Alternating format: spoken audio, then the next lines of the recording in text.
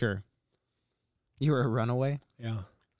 Like you were just a nomad, drifter, rambling man from vagrant. Town. Just I lived under bridges and in cars. Oh my God. Yeah. I love that though. Yeah. You know, I almost wish that I grew up like that. You should have. Well, it's a motivator. So guys, here's my dad.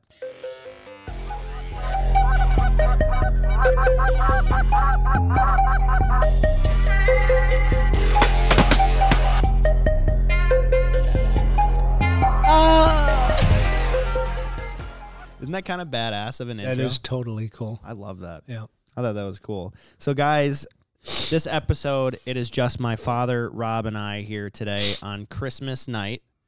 And I'm at the cabin at the Red Roof Inn in South Dakota. And we're just loving life, having a hell of a time spending time with family and all that jazz. Good food. Really good food. Yeah. Just stupid. Ribeye. We got creme de menthe cake here in front of us. We got really good wine. We got old duck hunting pictures in front of us. There'll be poop everywhere. Yeah, we're just going to be shitting all over the place. Oh, that's right. This is like cable, right? We're allowed to say anything? Yeah, exactly. Oh, you can unfiltered? Uncensored. Uncensored, Midwest, unfiltered. Midwest Fly was uncensored. Watch out, everybody. Watch out. Voila! No, we had so much good feedback on when you went on the podcast last time, Dad, that and I love talking to you, of course, so I figured I'd want to get you back on here, and this is like the perfect opportunity. Cool. We're in your element At the cabin. Yes, we are. So we're in South Dakota, and we're looking at the land of taxes, but we don't have to be in it. A.K.A. Minnesota. Yep. No, so what's interesting, Dad, is that you took me hunting from a very, very young age at like 1.5. 2.5. 2.5. It was 2.5. Yep. And at 1.5, you couldn't carry your own gun, so that was true. Not acceptable. Right. I wasn't allowed. At 2.5, you could carry your pellet gun. There you go. Yeah. Yeah. Well, no, I had enough force to stick the ducks in the eyes with a stick. Exactly. So you told me that you didn't start hunting until you were 27, right? It was probably even later than that. It might have been 30. It was after I started to have children. Really? Yeah. Well, when did you have Kristen? 1983, and then 86 was Jamie. So Kristen was in 1983. Well, and what's really interesting to me too is you have 3 daughters and then me. Mm-hmm. So technically 4 daughters. Half daughter. Right. Yeah, we have 4 daughters in our family. And but you took Kristen hunting a lot. Yeah. Like a lot. Yep. Kristen was my first son. Right. Well, why did you take Kristen out so much? Like, because there's a huge stigma even today still. A lot of people don't want girls to come with hunting. And so, like, what prompted you to take Kristen out hunting so much? Because there's so many pictures of her with a dead fox or you guys with a dead goose with your Weatherby Orion. Right. You know, and it's just like me thinking to my future, it's like if I have a daughter, I'm totally going to bring her hunting just because of how you raised me. Like, you took Kristen and all the other daughters who wanted to go hunting, so Kristen. Right. So only Kristen. Actually, I took 3 of you all the time. Yeah, it was Kristen, Jamie, Joey. Yep. But what made you do that? Well, the biggest reason with Kristen, she was the first kid, independent girl, was early to be on her own, and she took to all the things that I did. I would put her in a Bobcat. I would put her on the roof with me. She would help me remodel homes that we bought and build and garages and that kind of thing. So Kristen always mitigated or navigated towards what I was doing, and she seemed to love it. So I figured, why not also take her hunting, fishing, whatever. It also got me out of the house. Sure. Great deal. Great deal. Well, and like obviously she's your daughter, so she like wants to do whatever you're doing. But like when did you see her like really like love duck and goose hunting and coyote hunting and fox hunting, like just varmint hunting in general? I suppose it was probably right away when she got to handle a gun and got her first kill. The look in her eyes was like amazement in a child that she could have that much power. So it's probably immediately as soon as she learned. I got her gun, her first gun at 8.5.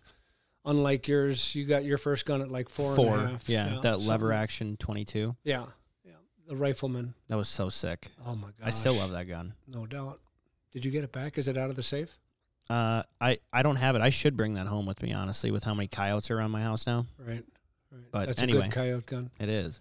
So anyhow, so she got her first Ruger with a scope on it when she was 8.5. The 22 mag, the bolt action 22 mag, bolt action 22 mag, Ruger lightweight, stainless, and I wrapped it up in a newspaper and put it under the tree. And your mom about killed me. She's like, I didn't tell her what I was doing.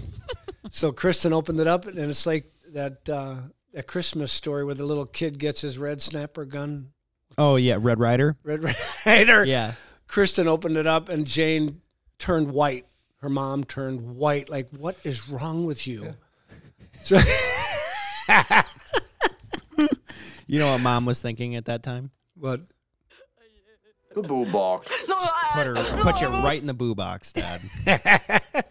Oh, my God. That's from the movie Hook. Oh, okay. Peter Pan, with Robin Williams playing Yeah. Peter Pan. Yeah. I'm sorry.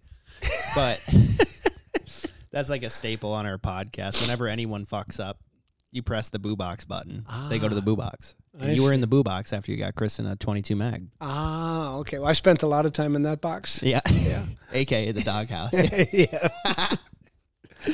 No, but like so like you got her into hunting really young, so 8.5, 9. Yep. And then, but it never seemed weird to me growing up that like girls hunted because of Kristen. You know, but then as I started hunting by myself and with like friends and stuff, right. Case in point, we've got a picture here from, oh my gosh, probably 1990-ish.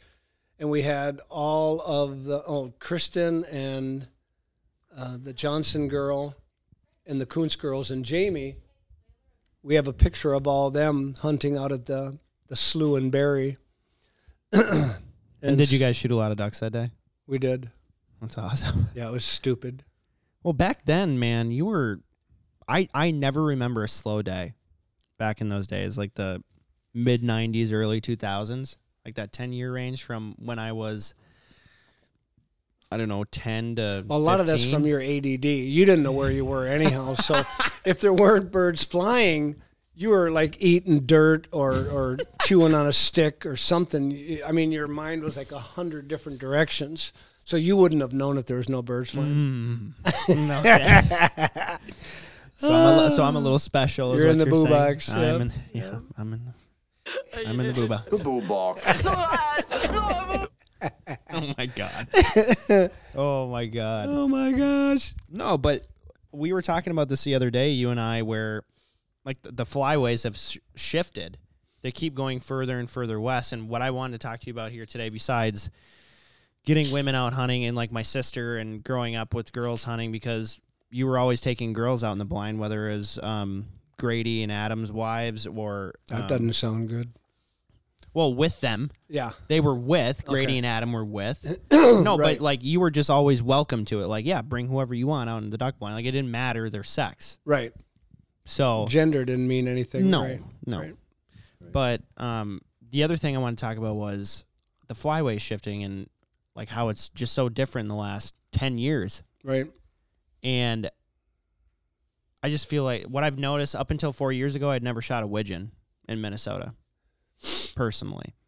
And then in the last 3 years, I've shot, 10 3 years ago and then 30 2 years ago and then more and more and more since then. And I don't know what it is, but I noticed that whenever we come out here, there are so many more ducks and geese to play with versus in the metro, the Twin Cities metro. But when we grew up in Corcoran, like I always shot ducks after school. Right. And now that is not the case. Oh, really? You have to really look for them. Huh. To Well, yeah, shoot in the birds. old days, they were further west. A lot of South Dakota. There was a big wave that always went down the Missouri. There was a big wave that went down here. But out west of us also, it started to move west about 30 years ago, I think. Really? But when we had our properties in Minnesota, like in Graceville and then over in Corral. Alberta, corral. The flyways were there then, but they also, so many different things matter, like when they drained Marsh Lake, okay? South of here. In Lac Parle. Right. Our water runs to Marsh, and they redid that whole thing. I don't know what they've done to it, but I thought that they either drained it or dredged it or whatever, or added to it. But I know they've changed a lot of waterways. The other thing that's also changed is what the farmers have done. Yep. The farmers have drained every field. They've gotten rid of every clump of trees. They now farm every inch of acreage.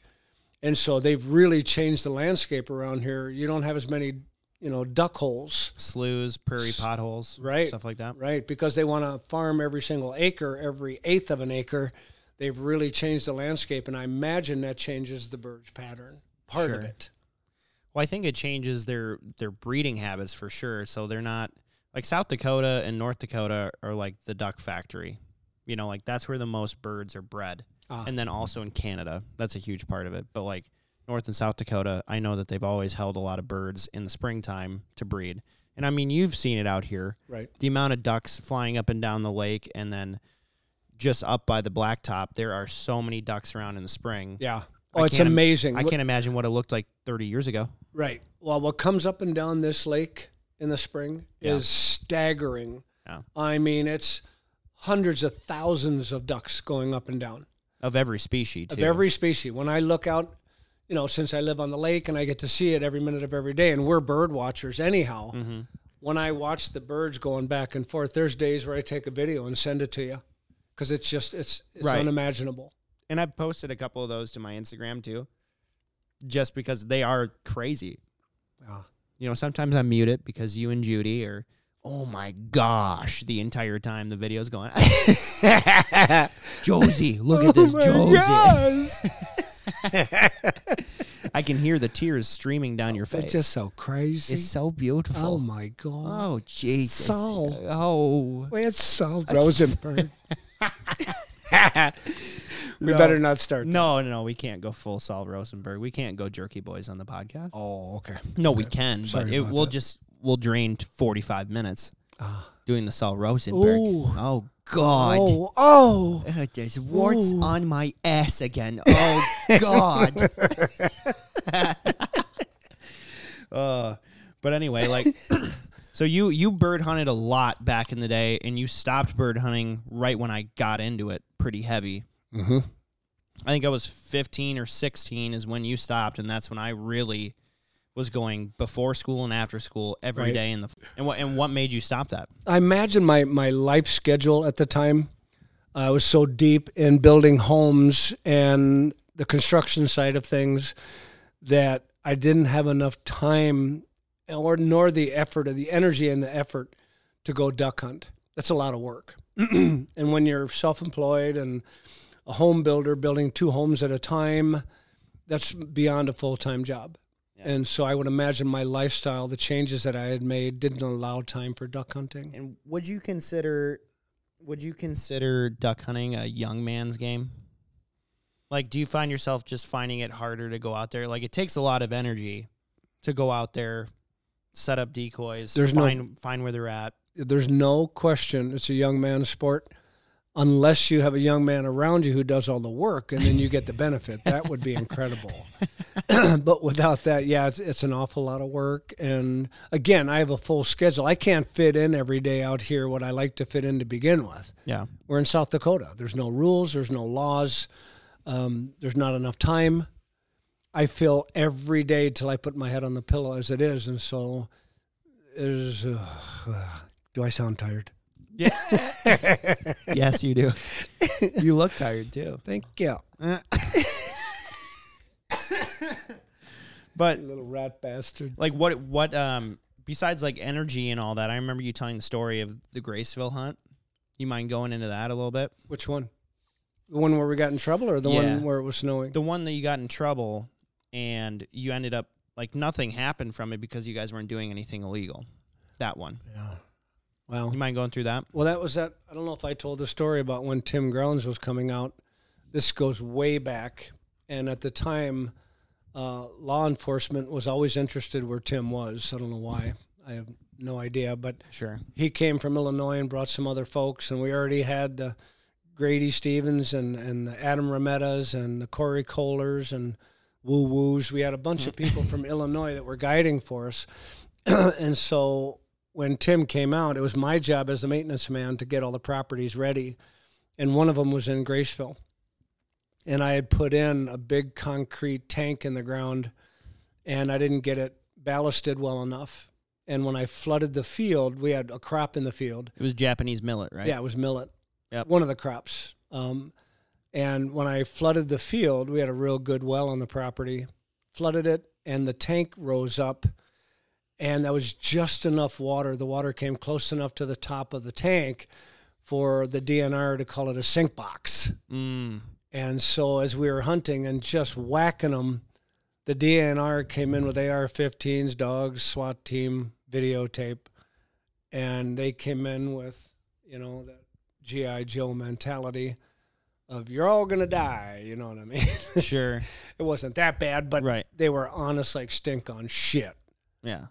Only to turn out that we got a ticket for hunting out of a sink box.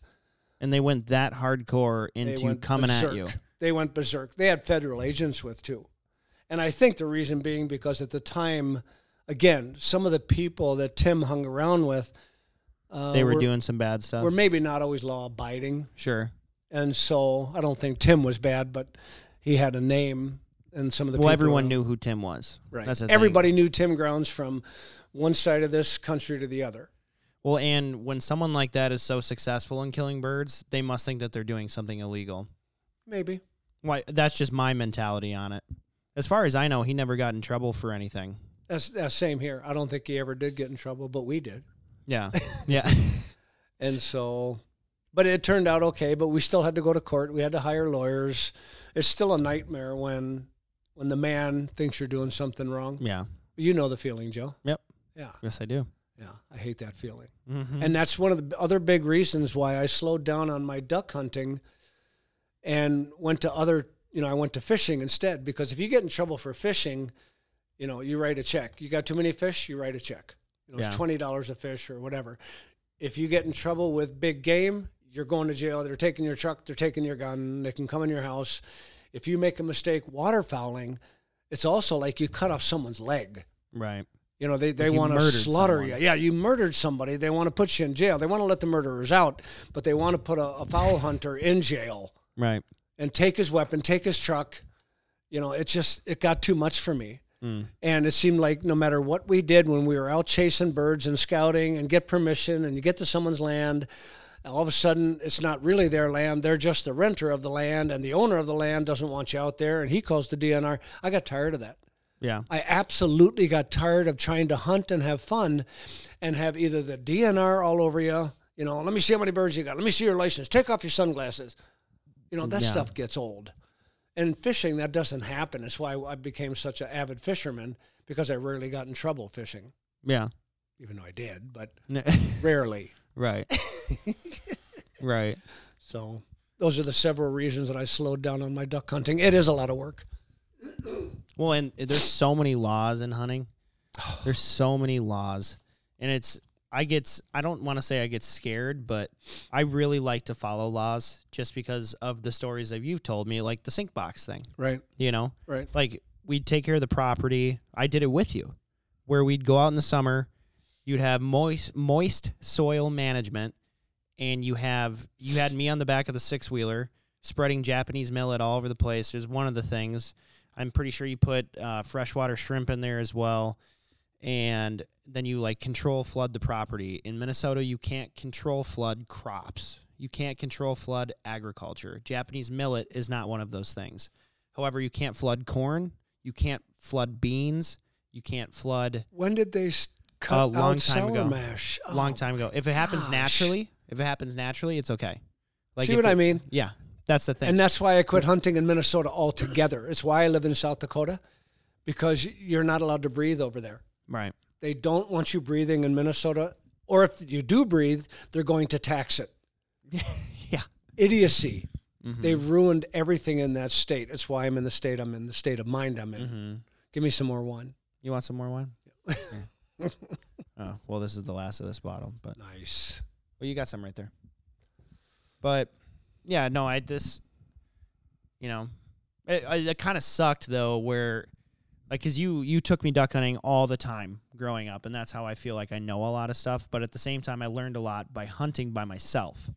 I learned how like, oh, okay, you can't just sit on the pallet dock with no camouflage on in the middle of a wooden dock and shoot ducks. Like, you can't work them into you, you know? Right. But it kind of sucks because when I really got into it, you got out of it, Right. you know? Right. But at the same time, I'm kind of thankful for that because, you know, I was able to learn a lot. Whereas if you were just like telling me what was going on, I guarantee you I would have learned less, or I would have learned a lot slower, Right. you know? Right. For sure. But we have a bunch of pictures in front of us here, and they're a bunch of like old hunting pictures. And they're just like the coolest things to me, of like you with Stan Guzzi, like you with like 7 limits of ducks around your neck.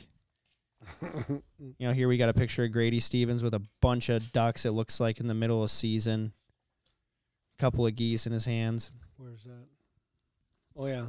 That was in Graceville. That was at our hunting slough in Graceville. You know, it's probably a good segue. You said that your job was to like maintain the properties. Yeah. So in Graceville, what did you do in Graceville? Graceville was a 29-acre piece of land that we bought from the Hutterites and was unfarmable for them. It was a low-lying piece of land, 29 acres, had no worth on it, so they were willing to sell it for $1,000 an acre back when we bought it. Cool. 29 grand. That's cheap. And it couldn't be farmed. And so to put a crop on it and flood it was kind of difficult, but it also bellied up to a drainage ditch. And so sometimes it was really hard to hunt and really hard to manage.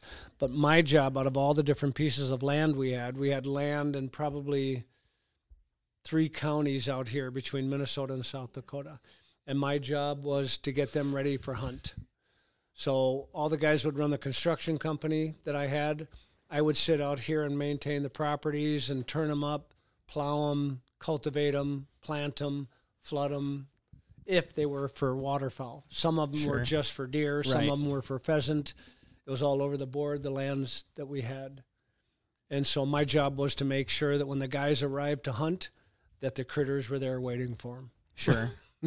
Well, and you were pretty good at it. Yeah. Sometimes I was successful. Right. Well, I mean, Mother Nature played a huge role. Right. Yeah. Well, Yeah. of course it does. Yeah. Like everything, it plays a huge role in waterfowl in general, just how we hunt them. Right. And that was the reason I was able to take you kids out all the time too, because I would spend 3-4 days a week out in the country, and I would bring at least 3 of you with to do my chores and then to hunt at the same time. Sure. Yeah. Well, I remember the days where you'd put me out in that field and you'd be like, hey, I need you to pick rocks all day. Here's a couple of sandwiches and 3 bottles of water, and I'll see you in 6 hours. And I was like, oh, my God. I specifically remember one time you go, hey, the snakes that shake their tails, they're rattler snakes, and there are a couple out here, so just be careful for them. And I'm like, we're in South Dakota. We have rattlesnakes here? And then you're like, okay, see you in a couple hours. I'm like, oh, my God. No, Dad. No. Watch out for the black widow spiders, too. Oh, my God.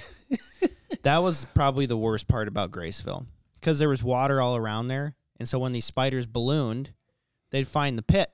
They'd find the pits. Like there's like a big mound of dirt surrounded by water all around it. You had 3 or 4 pits at that place.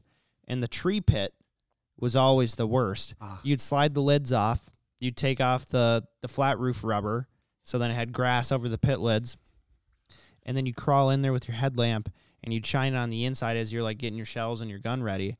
And you'd see all of these spider webs and snakes and frogs in the pit. And it's just like, oh, my gosh, this is so gross. And you're like, don't worry about it. There's no poisonous spiders here. It's like, as like a 10-year-old kid, I'm like, this is fucked up, man. This scares the shit out of me. You were in the boo box. I was 100% in the boo box. The boo box. That is the boo box. No doubt. That's where we put bad boys. It is all making sense now. Why you took me duck hunting. You didn't know, but I definitely abused you as a child. Oh my gosh. Why do you think you're so messed up? Yeah. Well, you and Mom did a really good job on that Oh, part. God, yeah. So, Dad, when did you start becoming really successful in killing a lot of birds and waterfowl? Like, what do you think was that thing that helped you and your crew shoot a lot more birds than you did before? Getting into the right flyways. Really? Yeah. Yeah, I mean, if you think back, you can hunt every day of the season if you want to. Yeah. But if you think back on when you had the most success consistently, it was probably when, aside from the hurricane we had in Chicago in a cornfield with hundreds of thousands of mallards, it was when we had the lodge in Lac qui Parle, the first lodge, and we leased about 5,000 acres from the farmer out there by the Blue Bridge in Lac qui Parle. Okay. And we had 25 hunters a weekend, every weekend, to pay for that lodge. And we had probably 12 or 15 guides. Pete, Lauren Dorweiler, Wayne Peace, Grady, Adam, Corey, all of them. We had guides from all around the country. We had 25 hunters a weekend, and it was pretty hard to always put people on birds. Right. But out at Lac qui Parle, that was part of the fly zone. Just like it would gather 250,000 geese every year on the water. The reason they call it, the lake that speaks, Lac qui Parle, because it was in the fly zone. I honestly believe if you follow the fly zones, you'll do good no matter what. So I think that's what brought the most success, was following where the birds want to come and go from. Sure. So just finding that place where they're dumping out of Canada and following the migration south, that's what, okay, so here's another good question. So what made you guys build that lodge in Lac qui Parle? Is it because you heard that there were a lot of ducks out there, or what? Because it was a hot spot. Sure. Because Lac qui Parle was already home to goose hunters that were pass shooting out of blinds up on a hill. Yeah. The boys, Pete and Lauren, figured that they could pretty easily put together a hunting lodge that they could turn into a mecca. Yeah. Pete's, big thought at the time was he wanted to have his own little Cabela's store. Yeah. Okay. And so he thought that he could start with a hunting lodge and then end up like Tony Dean with Tony Dean Outdoors. Yeah. And then go from a TV show to having his own Cabela's stores, that kind of thing. Yeah. Carlson stores. So they had a vision of grandeur.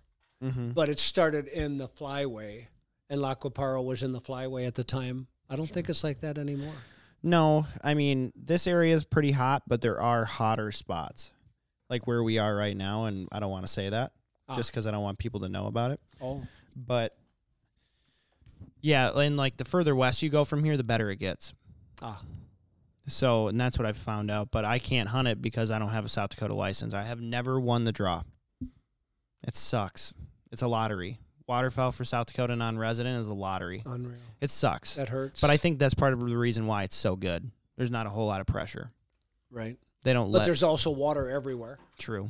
There's water everywhere. I don't know how many waterways there are on the way south and west. It's unbelievable to the Missouri.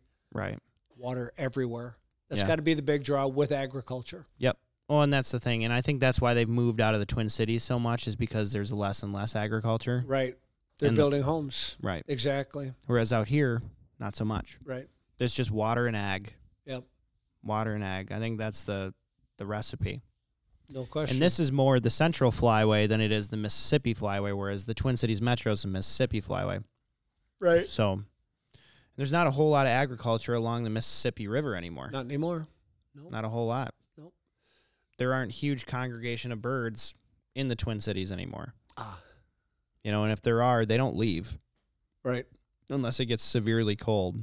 Right. So it's just interesting to think about. Yeah, no doubt. And that's what I've noticed. Like this year in specific, or in general, this was one of my best duck years that I've ever had. I've absolutely thrashed the duck population this year. Everywhere you've gone? Everywhere I've gone. I've not had a bad duck day. Wow. Like super, super well. Almost all mallards too. I had a couple of days of divers, but almost all mallards. Wow. It's been unbelievable. But then the geese this year have been super difficult. Oh, wow. I have hardly killed any geese this year. I bet you I've killed 100. Do you do your homework and find out what happens up north? Yeah, and it's been very warm. It's been very warm up there. Okay, so they don't get on that They don't first need to. 25-mile-an-hour northwest wind and head down? Nope, Especially when there's no snow on the crops they can eat? correct. They still have open water up there, and they can still see all the food. Oh, And it's Canada. So no one's going up there to hunt them. It's just locals hunting them. wow. So there's a lot less pressure, for one, and then they've had a lot of warm weather this year. Doesn't the DNR do their homework and take that into account and change up seasons or do a Nope. special season? No? No. Wow. No.